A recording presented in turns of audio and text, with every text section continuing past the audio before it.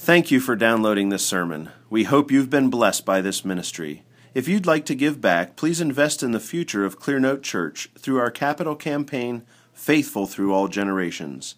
To make a donation, visit clearnotebloomington.com/give.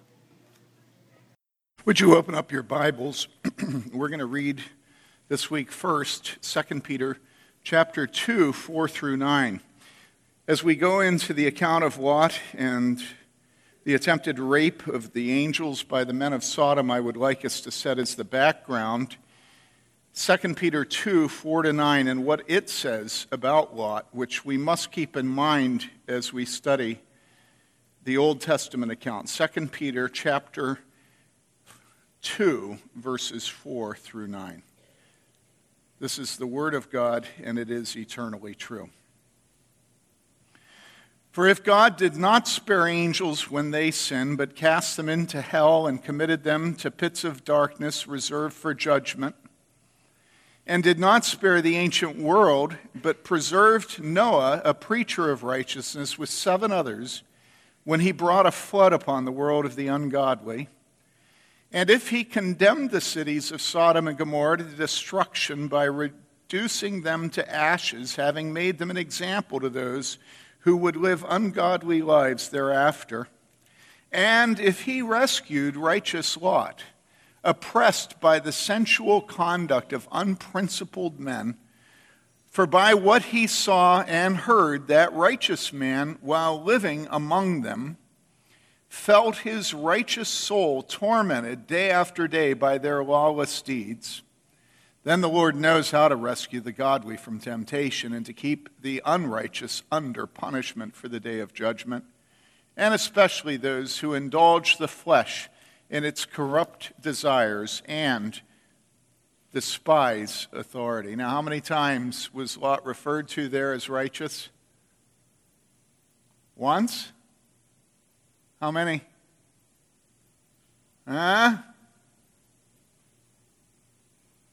3 times.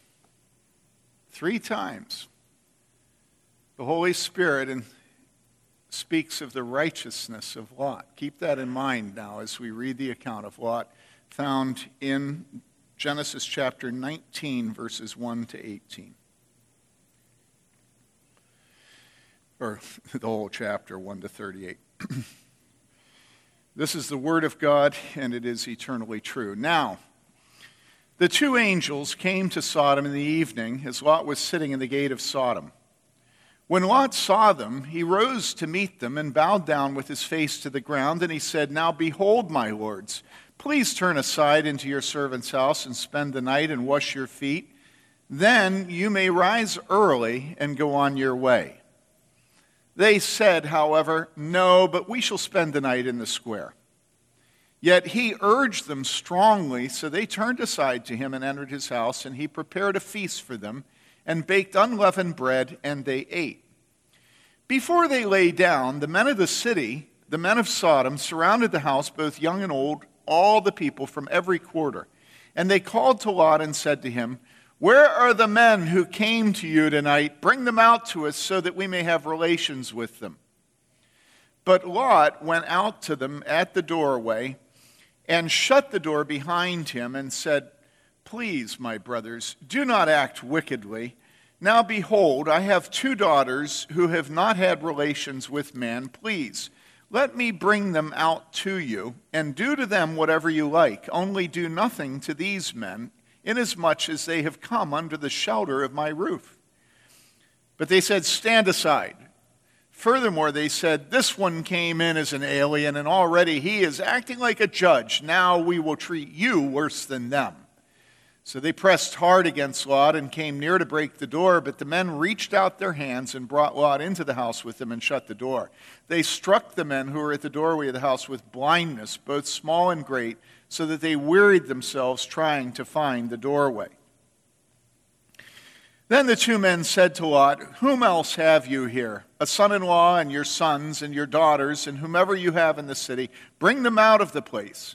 For we are about to destroy this place because their outcry has become so great before the Lord that the Lord has sent us to destroy it."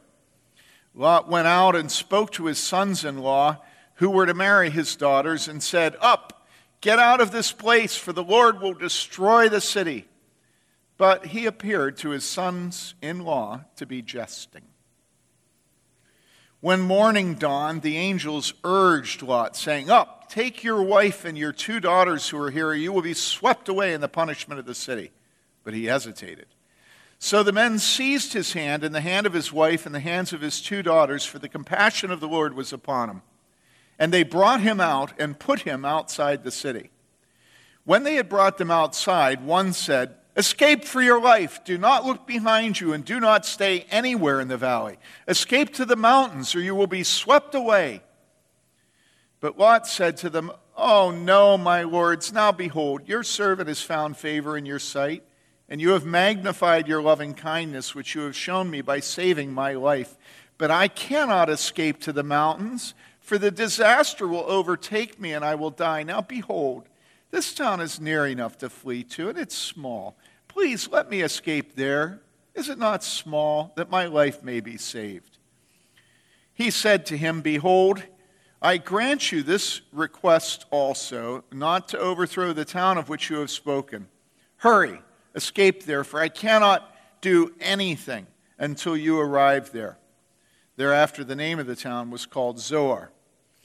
The sun had risen over the earth when Lot came to Zoar, and then the Lord rained on Sodom and Gomorrah brimstone and fire from the Lord out of heaven. And he overthrew those cities and all the valley and all the inhabitants of the cities and what grew on the ground. But his wife from behind him looked back, and she became a pillar of salt. Now Abraham arose early in the morning and went to the place where he had stood before the Lord, and he looked down toward Sodom and Gomorrah and toward all the land of the valley, and he saw, and behold, the smoke of the land ascended like the smoke of a furnace. Thus it came about when God destroyed the cities of the valley that God remembered Abraham and sent Lot out of the midst of the overthrow, when he overthrew the cities in which Lot lived. Lot went up from Zoar and stayed in the mountains, and his 2 daughters with him, for he was afraid to stay in Zoar, and he stayed in a cave, he and his 2 daughters. Then the firstborn said to the younger, "Our father is old, and there is not a man on earth to come in to us after the manner of the earth. Come, let us make our father drink wine, and let us lie with him, that we may preserve our family through our father." So they made their father drink wine that night, and the firstborn went in and lay with her father, and he did not know when she lay down or when she arose. On the following day, the firstborn said to the younger, "Behold, I lay last night with my father. Let us make him drink wine tonight also. Then you go in and lie with him, that we may preserve our family through our father." So they made their father drink wine that night also. And the younger arose and lay with him, and he did not know when she lay down or when she arose. Thus both the daughters of Lot were with child by their father. Their firstborn bore a son and called his name Moab. He is the father of the Moabites to this day. As for the younger, she also bore a son and called his name Ben-Ami. He is the father of the sons of Ammon to this day. This is the word of the Lord.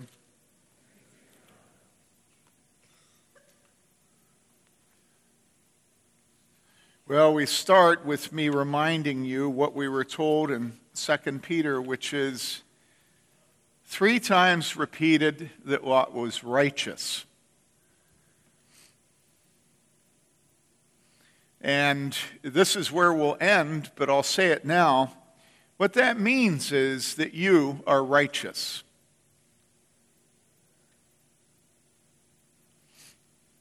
Because the truth is, none of us have any right to look down on Lot. None of us. None of us can claim to be superior to Lot. None of us can claim that we are not capable of the same wickedness as Lot. And the truth is that every one of our righteous deeds is corrupted with sin. And so I just want to rejigger everybody as we come to this text this morning. Stop with this incessant judgment of people that don't live in your time. Stop with your cheap, superficial judgments of others. I'll come back to this, but let's start recognizing that when the Bible says, through the words of the Apostle Peter, that Lot was righteous. First of all, obviously, it's not approving of the things that are done here, many of them. But the second thing is, remember that Lot, by God's mercy, was righteous. And God is telling you that for a purpose. All right? Now let's look at the account. Right at the very beginning, we see there are no longer 3 men. There are now 2. And no longer does it refer to Yahweh, to Lord, uppercase, all caps Lord, which is the indication of the name Yahweh for God. So God, the Lord, has left, departed, and now there are left 2 angels. These are 2 of the 3 who met with Abraham. And notice that they're sent for 2 reasons to Sodom. One reason is to show God's mercy to Lot and to his family. This is what Abram pleaded for. And so they're agents of mercy, of God's kindness. But notice also they're sent for the judgment of Sodom. Remember a couple of years ago, Jody, when he was preaching during our Christmas concert, he went off on a riff against humble angels that sit in china cabinets. You remember that? Anybody remember that? I thought he'd never shut up. It's just cringing. But of course, you listen to it afterwards, and it's absolutely true. Our notion of angels is completely unbiblical. First of all, they're androgynous. You know, they don't have any sex of male or female. They're just kind of pretty, like Jesus, the pictures in the, in the Bible storybook, And angels are not pretty. And angels are not androgynous. Angels are fully male. And they scare the living daylights out of everybody who sees them in Scripture.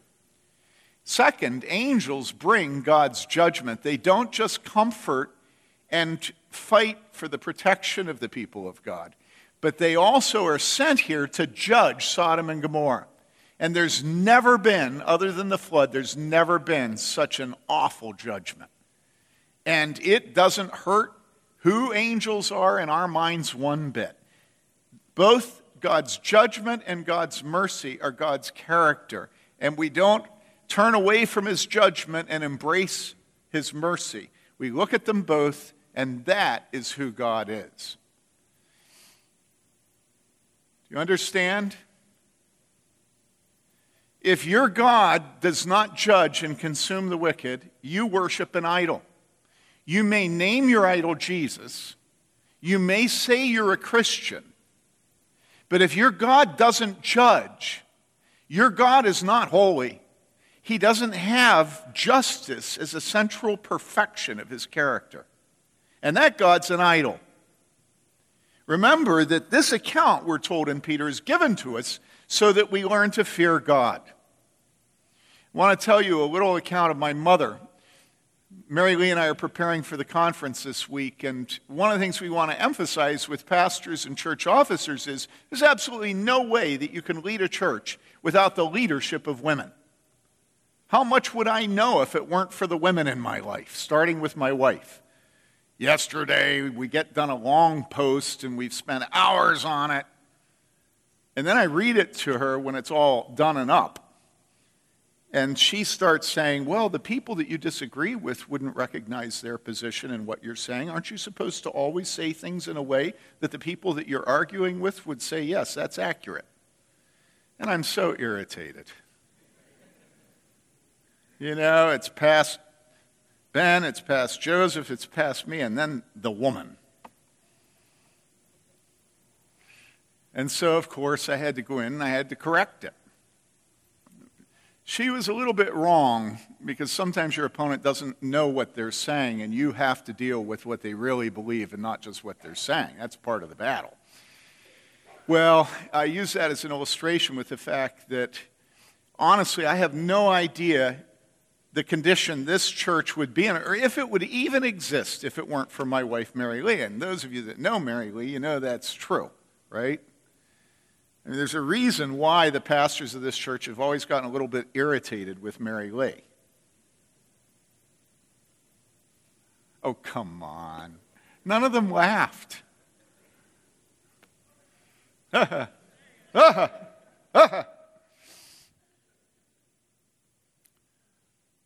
then you think back to the other women of this church and their wisdom. You think about, well, I won't name names, but certainly you know about Rita Cuffey. But all through your life, all through my life, we can just name the Priscillas in our life who have instructed us in godliness, who have rebuked us, who have disciplined us, right? Well, I want to tell you a little story about my mother.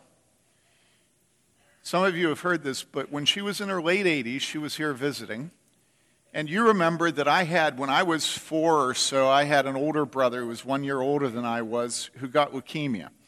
And when he got leukemia, we took him to Children's Hospital in Philadelphia, and the nurses and the doctors helped us.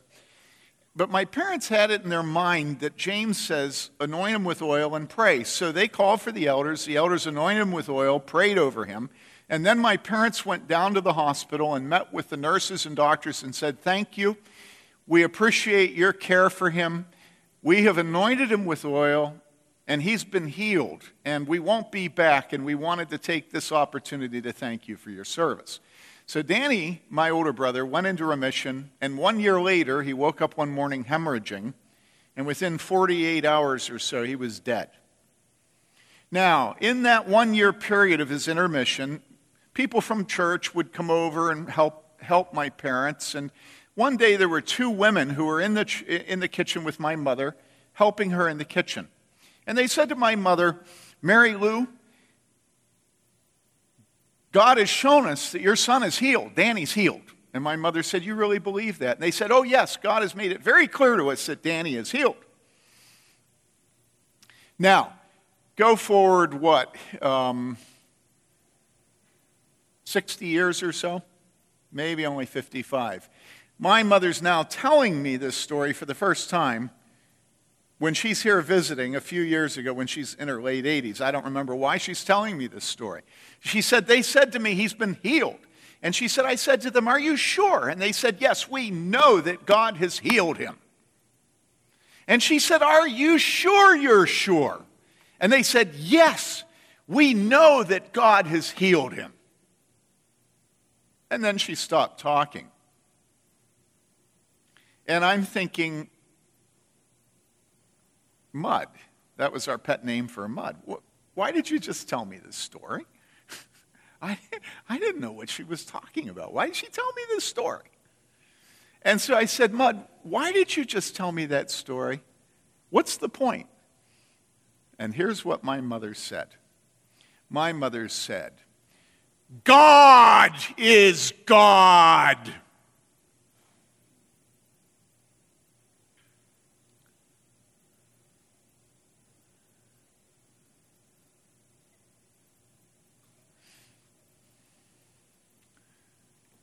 Danny died. And Danny wasn't the first one to die. Then Johnny died. Then Joseph died. And then her Joe died, her husband, at a fairly young age. And then her son Nathan died. And after all those deaths, my mother told me that story. And she said, God is God. Now, let me ask you, who do you think disciplined and led and taught Tim Bailey more, his father or his mother?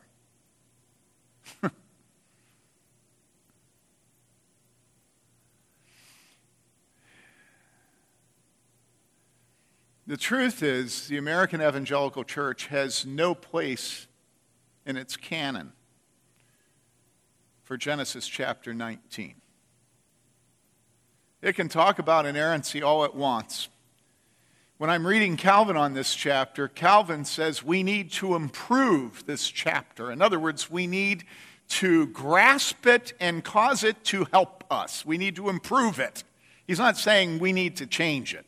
It was an old use of the word improve in English, okay? In other words, we need to avail ourselves of it and see in what ways it will strengthen us, it will make us holy, it will change our doctrine. The evangelical church today improves it by snip, snip, snip. It's gone. I mean, can you even conceive of anybody today preaching on Genesis 19? You know, like, for instance, Tim Keller in Manhattan. I mean, you know, I'm sorry, but that's a joke. I mean, we all recognize that's a joke, right? I mean, those of you who know who Tim Keller is, I don't hear anybody laughing, but come on, laugh. I mean, it's a joke. Can you imagine anybody in Wheaton today preaching on Genesis 19? Any of you know Wheaton? Well, I grew up there. It's funny, right? Can't you just imagine the homiletics professor at Covenant Seminary giving as the text for the next sermon of the men that he's teaching to preach Genesis 19? Come on. It's a joke. I mean, there are so many problems here that you don't even know where to start, right? There's the problem of the fact that you have, for starters, homosexuality, and nobody wants to preach on that today. Everybody wants to repent of their prior nastiness and superficiality. Then there's the problem of rape, and it's homosexual rape, and rape's nasty, but homosexual rape is even worse, right? Then there's the problem of Lot not wanting to leave, right? I mean, that's pretty gnarly, right? And they have to grab him by the hand. Then there's the problem of Lot not wanting to go where they tell him to go, and instead he says, how about just a little city? I'm in the city for the city. And then there's the problem with Lot's wife hanging behind. You notice she's behind him. And then there's the problem of Jesus saying what? Jesus says what? Jesus says, remember Lot's wife. All right? Jesus, sweet Jesus, says, remember Lot's wife. Then you run into the thing about the cave, right? And that's I mean, nuclear doesn't begin to touch it. I mean, what on earth? Why would God put that in? And then there's Peter saying, righteous Lot, righteous Lot, righteous Lot. People. God is God. And you are not. You are not. Your judgments are completely corrupt, except insofar as they are formed by Scripture. And it is God's pleasure to consume the wicked. And nobody thought he'd do it. Even righteous Lot's sons-in-law, when he went to them, did what? They laughed. They thought this was the funniest thing they'd ever heard in all the world, that God was going to judge their city. They were in the city for the city. Things had gone on for a long time the way they were going on. And so the question is this part of the canon of Scripture? In other words, is this inspired by the Holy Spirit? Is it? Is it? Is this inspired by the Holy Spirit? Yeah. All right, then, is it profitable? It does say all Scripture is inspired by God and is profitable for encouragement, uplifting, and reassuring. Well, actually, what it says, the first word is what? For correction. And do you think Bloomington needs sodomitic correction today? Anybody have any doubt about this? Come on. No. So I'm going to preach. And when I get done preaching, you're going to take the manuscript and go down the sample gates and just yell the manuscript once more, just for emphasis. Right? Is that what you're going to do? Well, don't worry about it. This is a private place. And so we can have private truths. And we don't have to love Bloomington.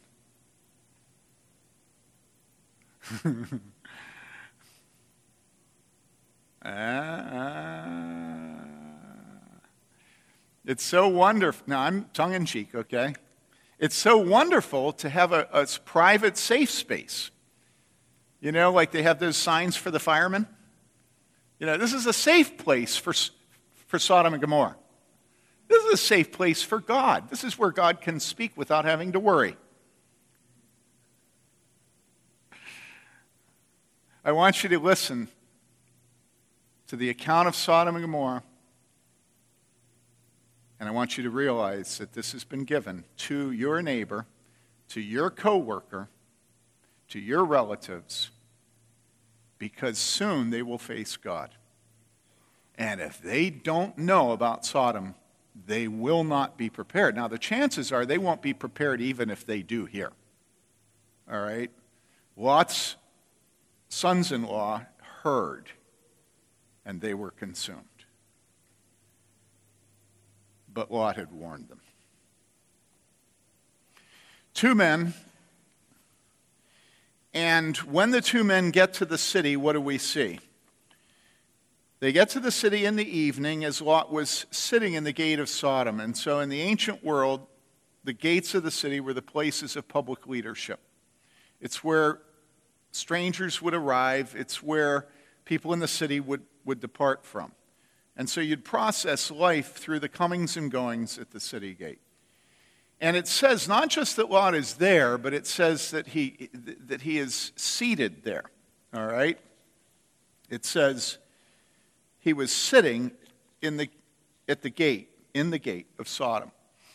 They've done some excavations and found, for instance, in one of these city gates, a 15-foot-long stone bench where people would sit and talk.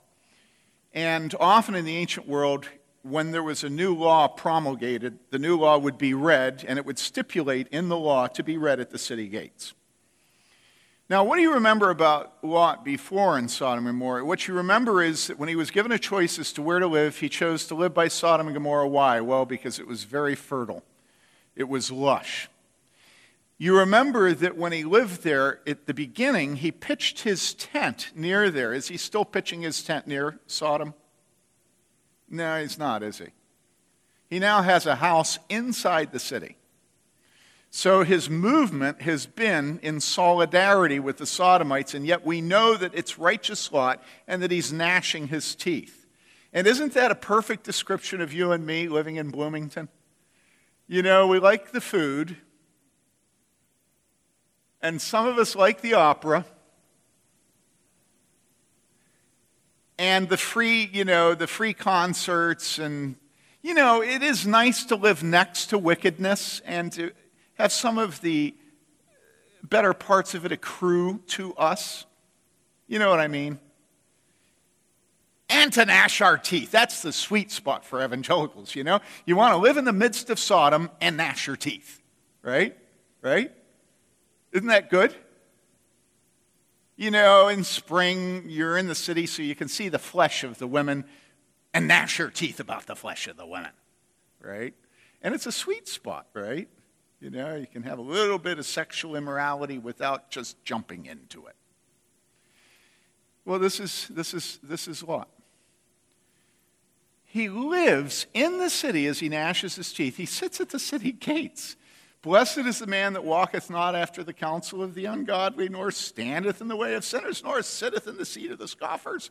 You know that righteous Lot was sitting in the seat of the scoffers, right? Now, why? Well, it could have been that he was waiting at the end of the day for his sheep to be brought back. That's what Calvin thinks. It could have been that he was there precisely at the end of the day for travelers coming to protect them from the men of his city, which is what happened in this case. But there he is. He's sitting at the city gates, okay? And it's clear that he has some position of leadership in the city at this point because he's sitting in the city gates.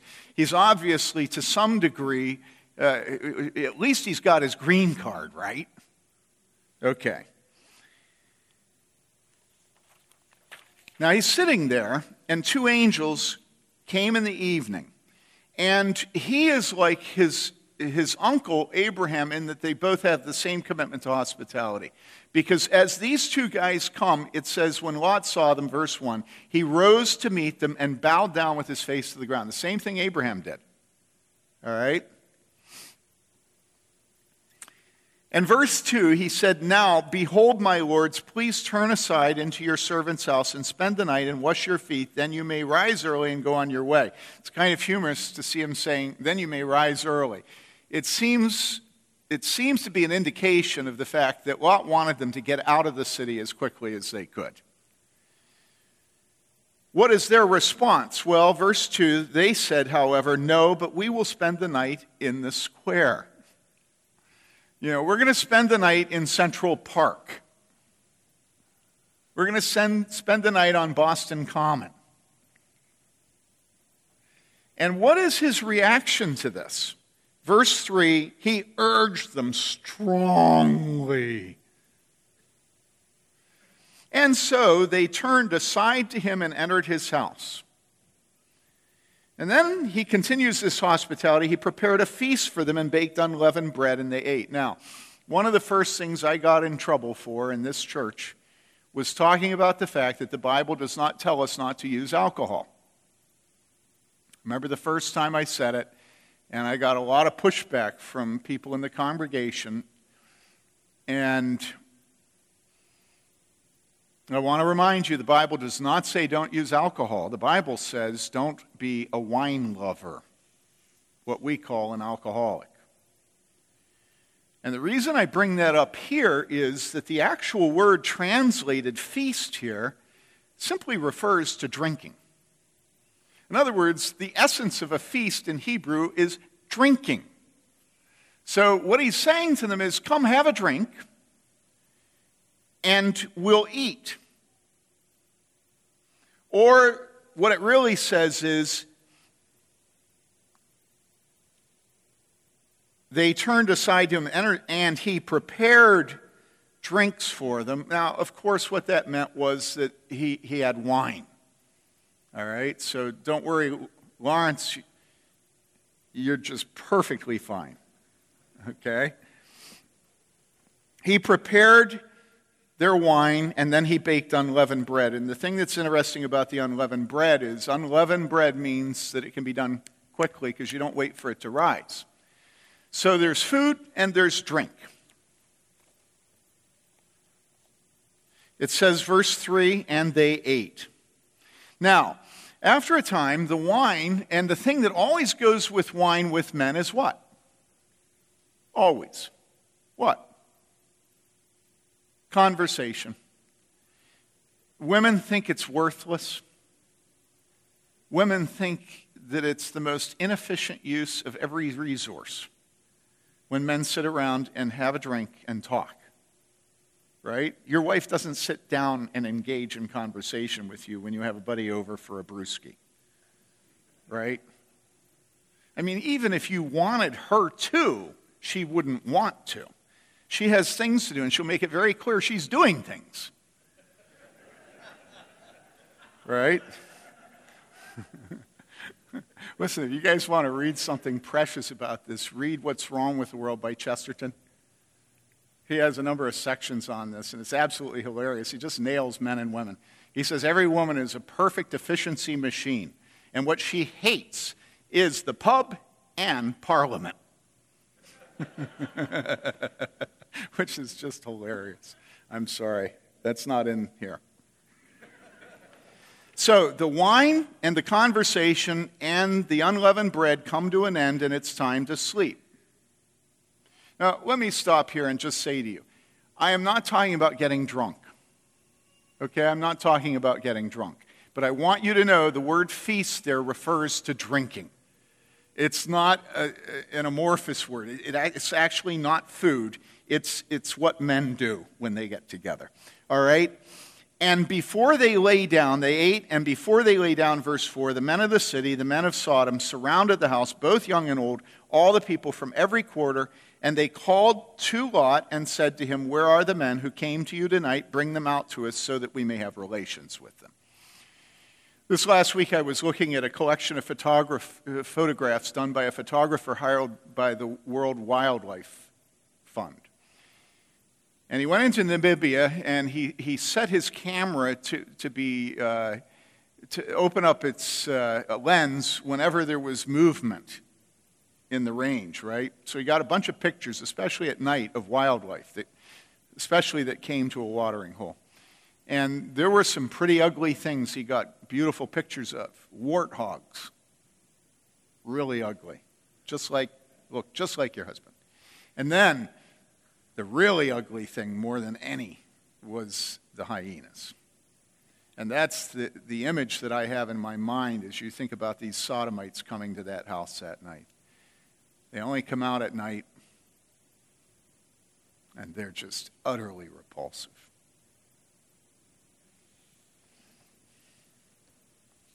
The men of the city, how many of them? All of them. The Bible is very specific here in saying not just a neighborhood, not a particular gang, not just the people in a 2-block area around Lot's house. All the men of the city, all of them. And then it adds both the young and the old. All of them.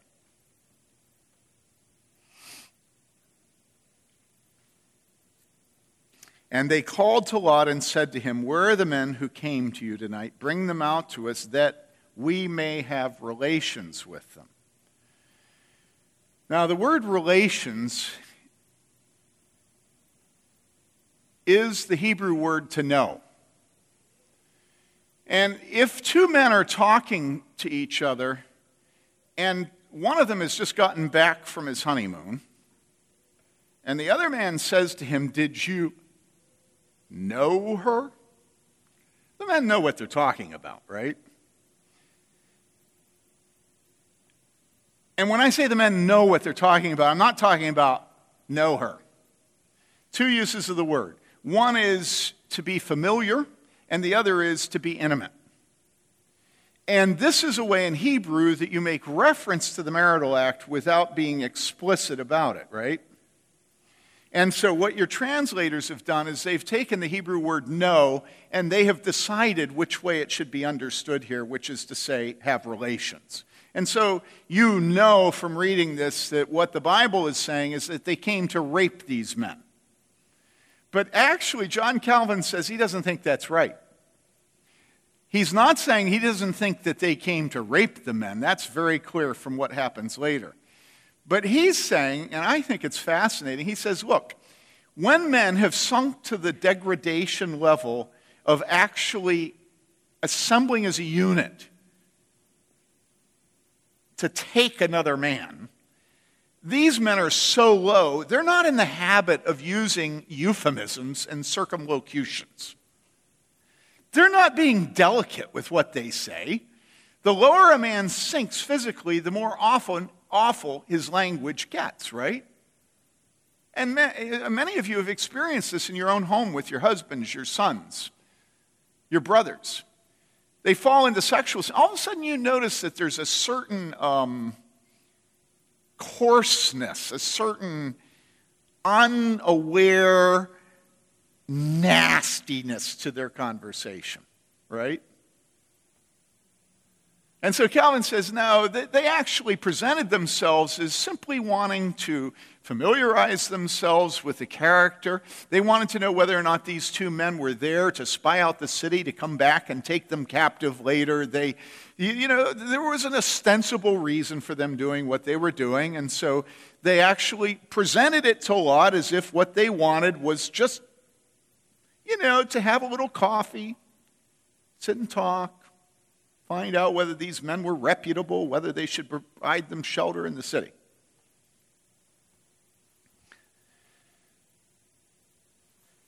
Well, regardless of whether or not they meant the word no sexually or simply in terms of getting to know their character, what we do know is that God had sent the angels down to find out about the wickedness of this city, which was crying out to him. They arrived at the evening, which is the perfect time to find out the character of a city. Evil men love darkness. And when they were done having some wine and some unleavened bread with Lot, and they were about to go to bed, they'd finished eating, they found out the character of these men, didn't they? God came down to find out whether the wickedness of Sodom and Gomorrah were really as terrible as was reported. And here things become clear. Yes, it is really as terribly wicked as the cry to heaven has reported. Now, I want to stop here for a few minutes, and I want to deal with something which 30 years ago I wouldn't have had to deal with. But each generation has its lies, and homosexuals today have lied about this, saying that this is not about sodomy. This is not about men lying with men. And they use as justification for this a statement in Ezekiel by the prophet Ezekiel about what the sin of Sodom was. So in Ezekiel chapter 16, verses 49 and 50, we read this: "Behold, this was the guilt of your sister Sodom. She and her daughters had arrogance, abundant food, and careless ease, but she did not help the poor and needy. Thus they were haughty and committed abominations before me. Therefore I removed them when I saw it." So today, sodomites and their supporters, when I say homosexuals, I'm not just referring to people who commit sodomy. I'm also referring to people who are advocates of sodomy, and yet themselves are heterosexual. And so our world is a mixture. So anybody that's trying to normalize homosexuality today is just another part of the grand tapestry of God's creative energy. All right? Those people will use this text in Ezekiel to argue that sodomy is a wrong word because the real sins of the sodomites were these sins that I just listed: arrogance, abundant food and careless ease, not helping the poor and needy, being haughty, and committing abominations.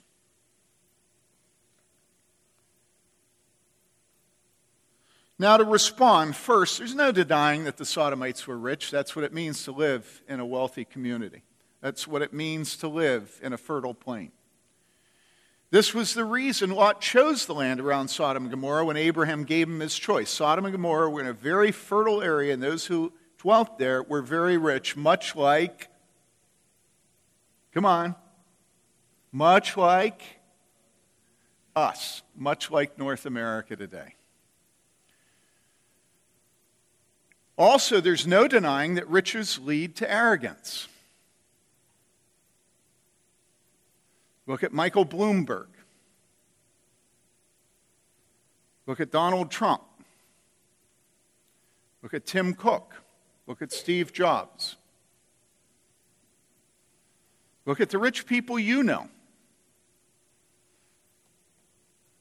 Again, look at us. Look at the United States of America.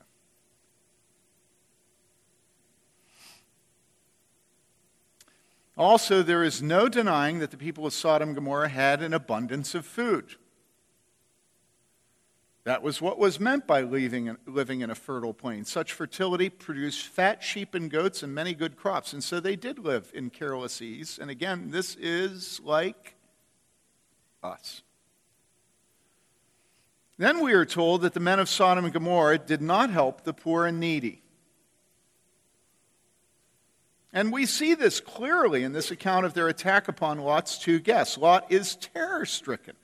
Both before they come, when the two sojourners propose to spend the night in the city square and he demands they not do so, and now when they come and cry out for him to send out his guests to them and he refuses. Lot knows his fellow city dwellers very well, and he's not living in la-la land, talking about being in the city and for the city.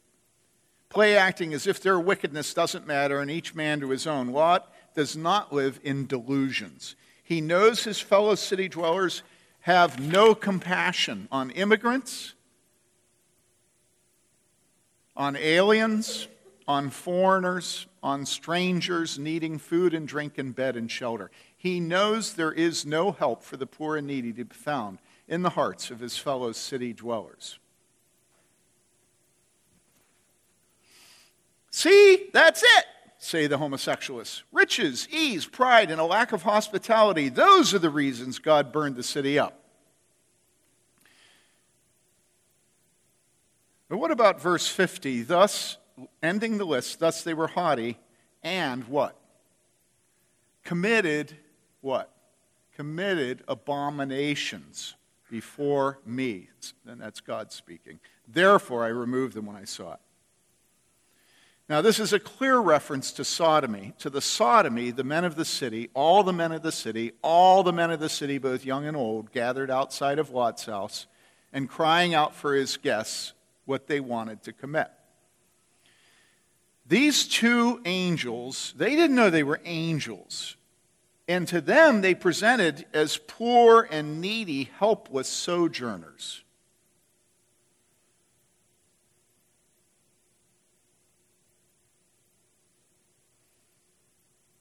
And the men of Sodom responded to their need and helplessness by snorting in their groins, giving rein to their lust and crying out for the poor and needy who had arrived in their city for protection, seeking to rape them. Now, at this point, homosexuals will beat a strategic retreat, acknowledging that, yes, there is an apparent allusion to sexual sin here in Ezekiel. But what is called an abomination is not sodomy, but sodomitic rape. In other words, it's the absence of consent that's the problem. God didn't judge Sodom because of sodomy, but because of rape. And our response is that rape was certainly a part of the sodomitic abomination for which God judged them. But even in the time of the patriarchs, prior to God giving the law to his people by Moses' hand, nature itself and nature's God had written in every man's heart the law of heterosexuality. Body parts themselves testified against sodomy, and every man gathered outside of Lot's house that night knew it. Just as every man today knows it. Don't let them fool you. Don't let them fool you.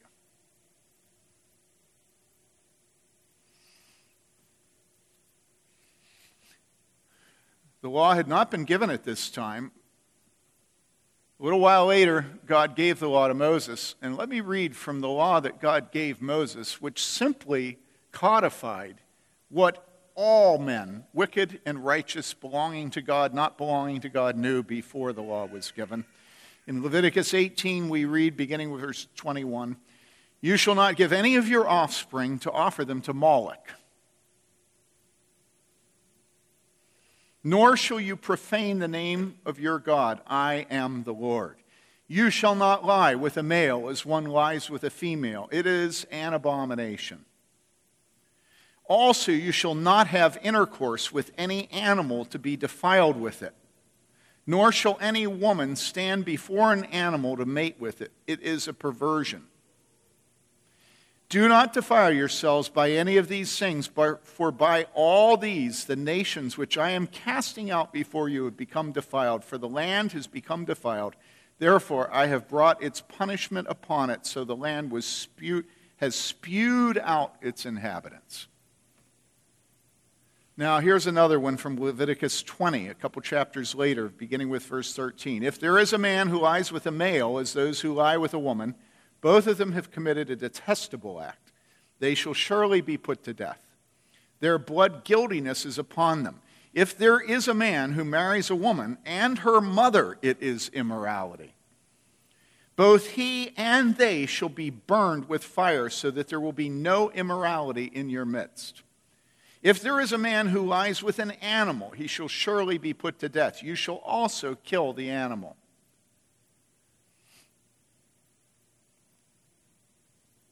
Now, do you see the other crimes, the other abominations condemned by God right next to the abomination of sodomy?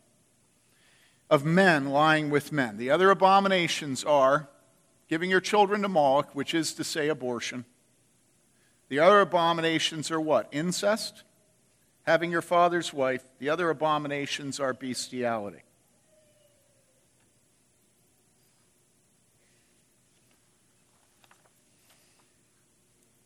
Concerning these sins, no one was surprised by their condemnation in the Mosaic Law. The wickedness of these sins was written on the heart of man from the very beginning. And it is on the heart of man today. All men knew they should not commit incest. Doesn't the Apostle Paul indicate that all men knew this?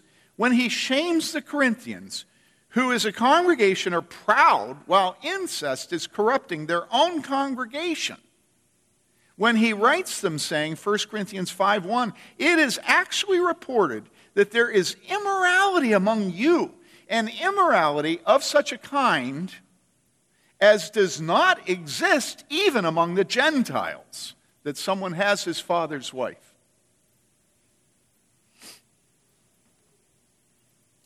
Listen, all men then and all men now know that incest is an abomination. And we're going to have a conference about that this week. Incest is an abomination. Have you ever thought about why incest has been an abomination to the wicked and the righteous alike? Why is it an indication of the utter degradation of a culture when it commits incest? Have you ever thought about that? Why? What's wrong? And of course, being, scientists, or should I say being in bondage to scientism, we're all superior, that we know the reason, right? Because it's not good genetics. This is stupid. The reason we don't commit incest is what? Because incest turns everybody in a home into enemies. The closest relationships we have are utterly ruined. Utterly ruined. The sweetest times at the fireplace can never exist again.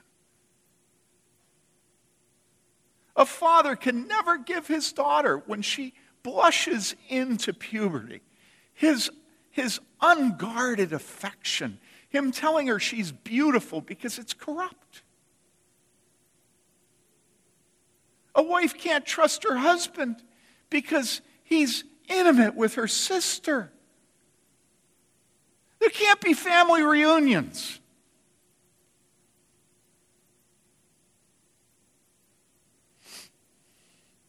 And then you come to homosexuality. And all of a sudden, what's the locker room? All of a sudden, Indiana University can't just put men together in a room. I remember 20 years ago, I went to one of the deans and I said, listen, I have a student in my church who is being sexually abused by his roommate. Hello? Really? You know, it's like it had never occurred to them that if they promote homosexuality, guess what? Homosexuality is promoted. And all of a sudden, you have predators everywhere.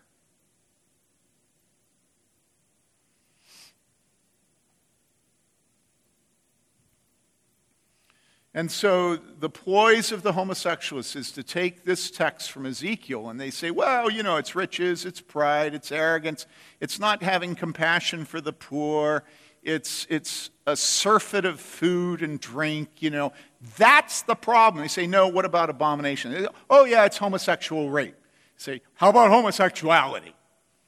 No, there's nothing wrong with that.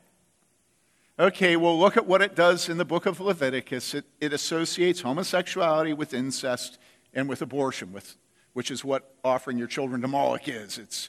It's burning up your children for the sake of the profitability of your life, finishing your college degree. Okay? Cheek by jowl, all those sins right next to each other. And now, in America today, the church has all of a sudden decided it has to be very precious about homosexuality. You know? And so the church is saying, godliness is not heterosexuality, and reparation therapy, conversion therapy, that's bad, bad, bad. And now I repent. I believe in homosexual orientation. I used to be wrong, and I was doing it for the sake of the gospel, but now I've realized my error. There is such a thing as homosexual orientation, and it's very deep, and it starts and a man discovers it. He's like, oh, wakes up one day, and all of a sudden he's just like homosexual. And it's an orientation, and we need to be sympathetic to these people. And of course, these people is the tell, you know. They don't know homosexuals. They're just trying to find a place to stand where culture won't spit them out of their mouth because they're so politically incorrect. And so they're adjusting themselves. And the way to listen to evangelical Christians, including conservative celebrities today, is the minute you hear them talking about homosexuality, all you have to do is replace the word homosexuality with the word incest or the word bestiality. I used to deny there was such a thing as a bestiality orientation.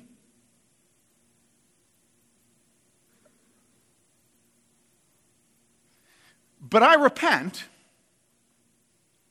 Now I know that from a very young age, the first time they go in the barn, they find within themselves something that they don't freely choose, which is an attraction to sheep. Or, from a very young age, they have an attraction to their mother. And you say, Tim, would you shut up? And I say, this is what they're saying to you. This is what you're reading. This is what you're hearing from conservative Christians today. They're all precious about homosexuality. If you replace homosexuality with bestiality and incest, it will immediately become clear to you. Do you understand me? The Bible says these things are an abomination. And if you care about people tempted by bestiality, you're not going to try to talk about it being animal gay.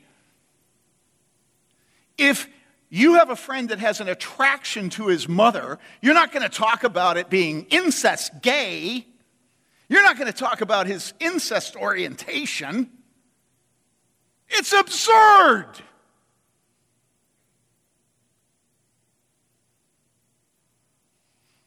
Nobody who talks like that loves homosexuals. No one. Homosexuals who are tempted to do the abomination are helped. How? By restoring their sense of shame. Do you see this? Have you ever repented of a sin where people minimized the wickedness of it and told you that you just had an orientation and you probably just discovered it, and one day you woke up and you were a thief? And one day you woke up and you were a murderer. And it does no good to give them secular therapy because the answer's the gospel. Is that how you repented of your sin? It's absurd. try thinking about the gospel is the answer. No secular technique or therapy to murder. And I sit there thinking, oh, how about prison? That's a secular therapy. I mean, come on. Do you see what we have to do? We have to realize that homosexuality in its vicious, propagandistic form is now in the church, and it's causing all of us to be precious with this sin in a way we'd never dream of being precious about incest and bestiality. And the Bible never makes a distinction. Cheek by jowl, these sins are dealt with the same, and they have the same penalties, and they're all abominations. And it is not until the men of Sodom either repent, seeing the horror of their condition, the horror of it,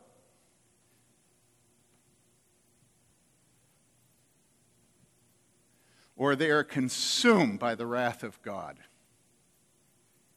that it will stop. Do you understand this? Don't ever let people say that they have charity and love and tenderness for homosexuals when they minimize the wickedness of the sin. They have no understanding of the sin. They have no love for homosexuals. They're just trying to find a safe place to stand where the world will accept their newly modulated witness. And they'll do it just precious enough that all Christians will be caught off guard by it, because they'll talk about the gospel. And the gospel's the answer. And I now believe in homosexual work. The gospel's the answer, you see. And you say, oh yeah, gospel, gospel. He talked about the gospel. And then they'll say, and homosexuality is against God's law. And you'll go, well, see, the gospel, homosexuality. And now I understand there's an orientation and that people don't choose it. But homosexual practice is wrong. But the orientation isn't wrong. And you got to be, And then you just replace it with incest. The gospel's the answer. And you should not have sex with your relatives. And you have to understand that they have a certain orientation to incest in them, that and all of a sudden you see it, don't you? Don't you? Don't tell me you don't see it. You see it. You don't want to see it. But it's clear. It's clear. Okay? It's very clear. Michael Pence is our governor. He sees it. When he says, I don't believe in discrimination, he's equivocating if he's a Christian. You imagine saying, I don't believe in discrimination against incestuous men who prey on their daughters. I don't believe in discrimination against men that are predators against the animals in their barns. Oh, come on. Listen. This is the battle that God has chosen you to live your life in the midst of. And you may not want to have discernment. And you may fight as hard as you want to against having discernment. And you might want to walk down the broad path that all the evangelical leaders want you to walk down. You may want to go around copping a posture as the most sensitive person to homosexuals, gay men, and lesbians, You say, love the sinner and hate the sin, and they have an orientation, all this stuff, right? But God put you here today. And there is absolutely no way, none, for you to take this account from Genesis chapter 19, and this is the most frequent judgment of God mentioned in all of Scripture. Sodom is referred to countless times in Scripture. Scripture never stops improving on Sodom. It never stops using it to help us. And how is it helpful? Well, the way that it's helpful is that God knows your heart and God knows my heart. And God knows the only way to keep us from giving ourselves to sodomy is for us to smell the smoke from Sodom and Gomorrah and to picture Abram looking at it. And we tremble and we run. We run.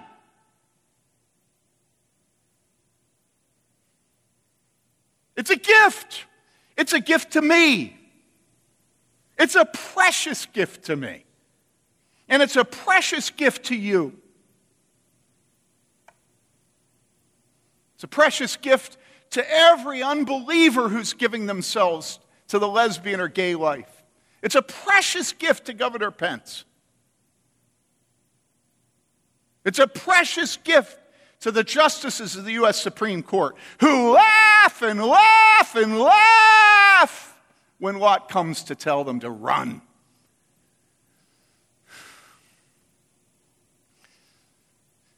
You notice that I'm upset.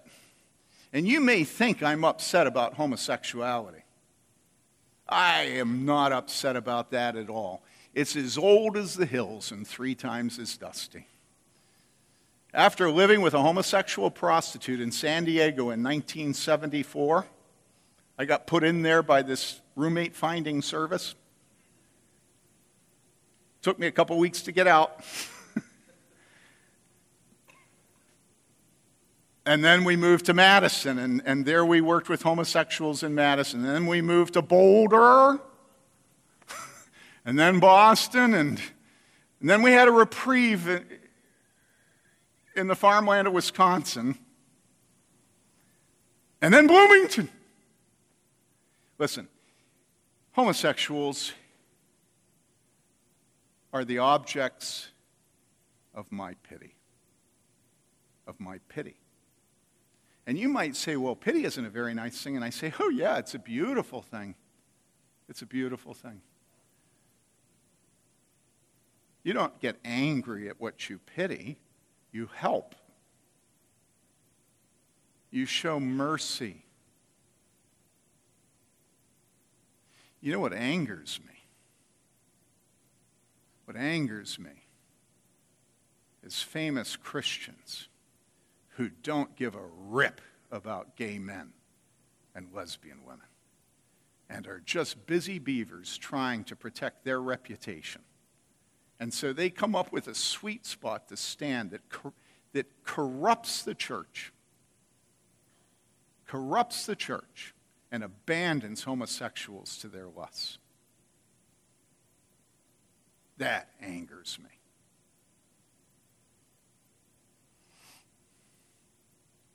You know what else angers me? It angers me when a father rapes his daughter.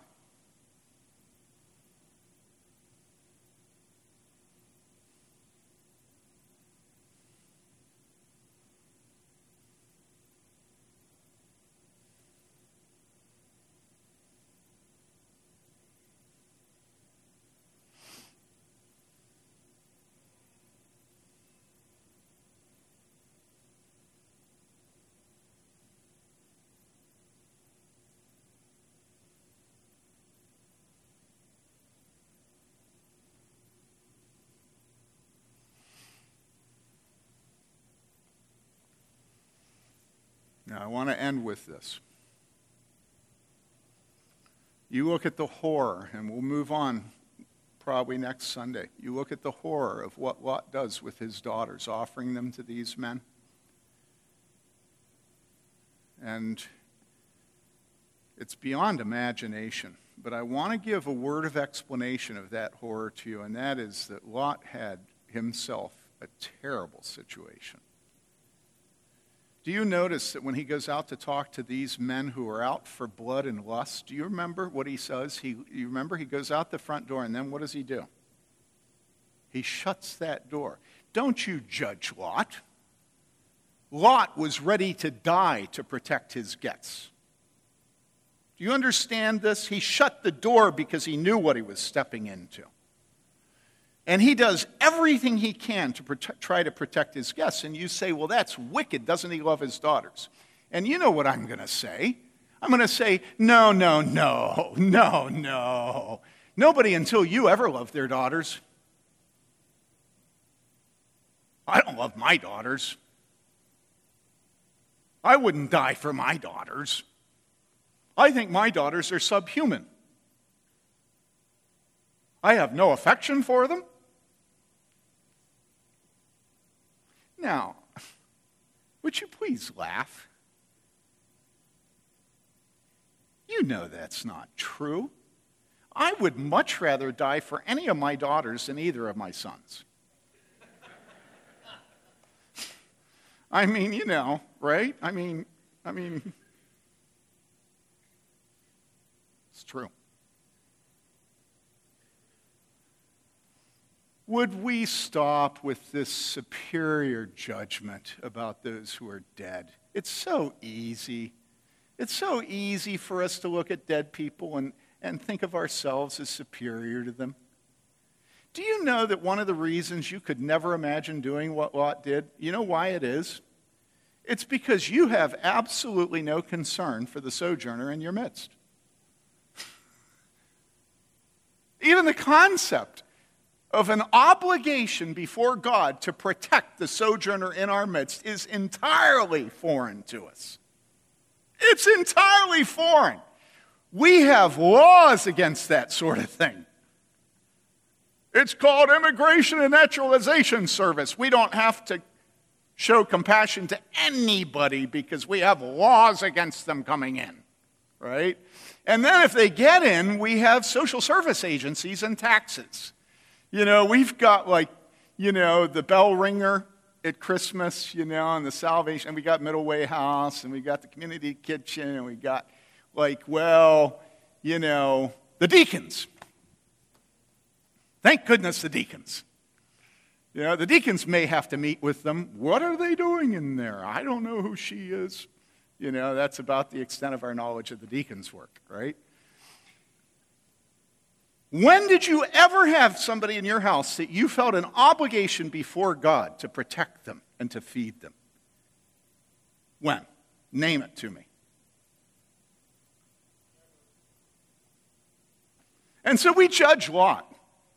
He felt the obligation to protect the sojourner in his midst before God.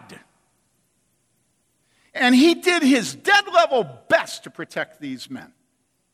And then it came right down to it, and he thought, well, maybe if I prostitute my daughters, they'll back off from the gifts. And when you begin to have an obligation to protect the poor in your community, when you begin to know them by name, when you begin to have them in your home and pick them up in your car when they're hitchhiking, do you understand me? When you begin to stop having such a superior attitude towards people who are Johnny-come-latelys to America instead of Johnny-come-earlys,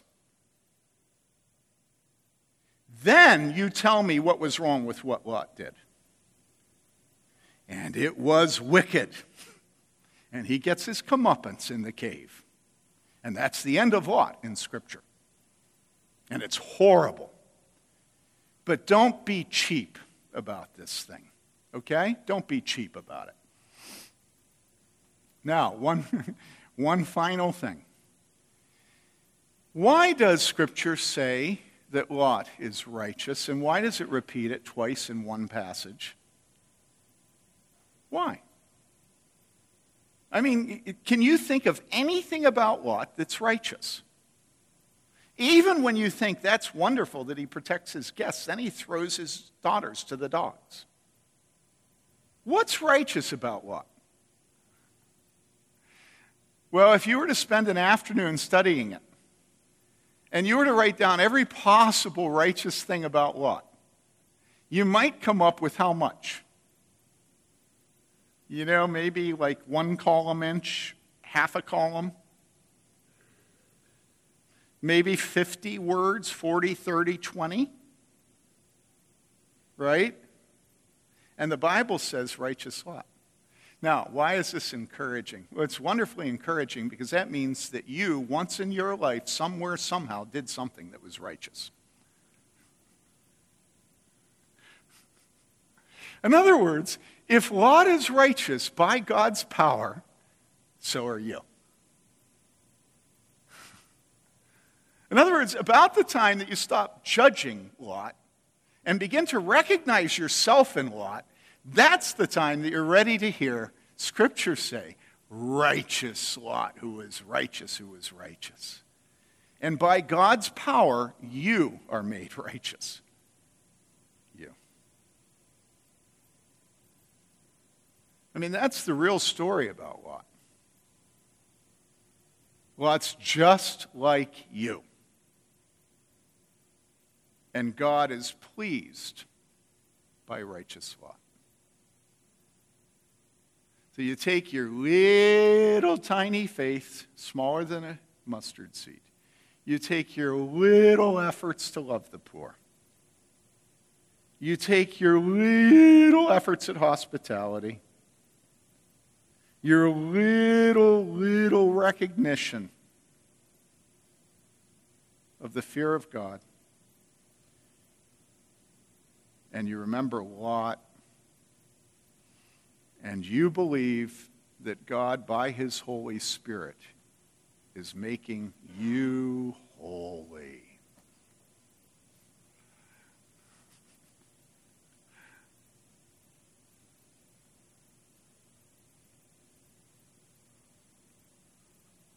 Okay? And me.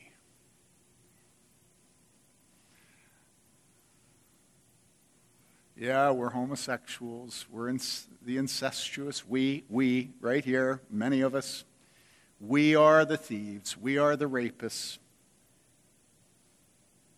We're gay in action, and we're gay. We're lustful. We're proud. We have no compassion. We're arrogant and rich.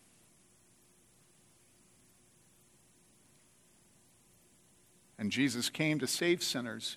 And when we have faith in Jesus, it is his business through his Spirit to make our works pleasing to him.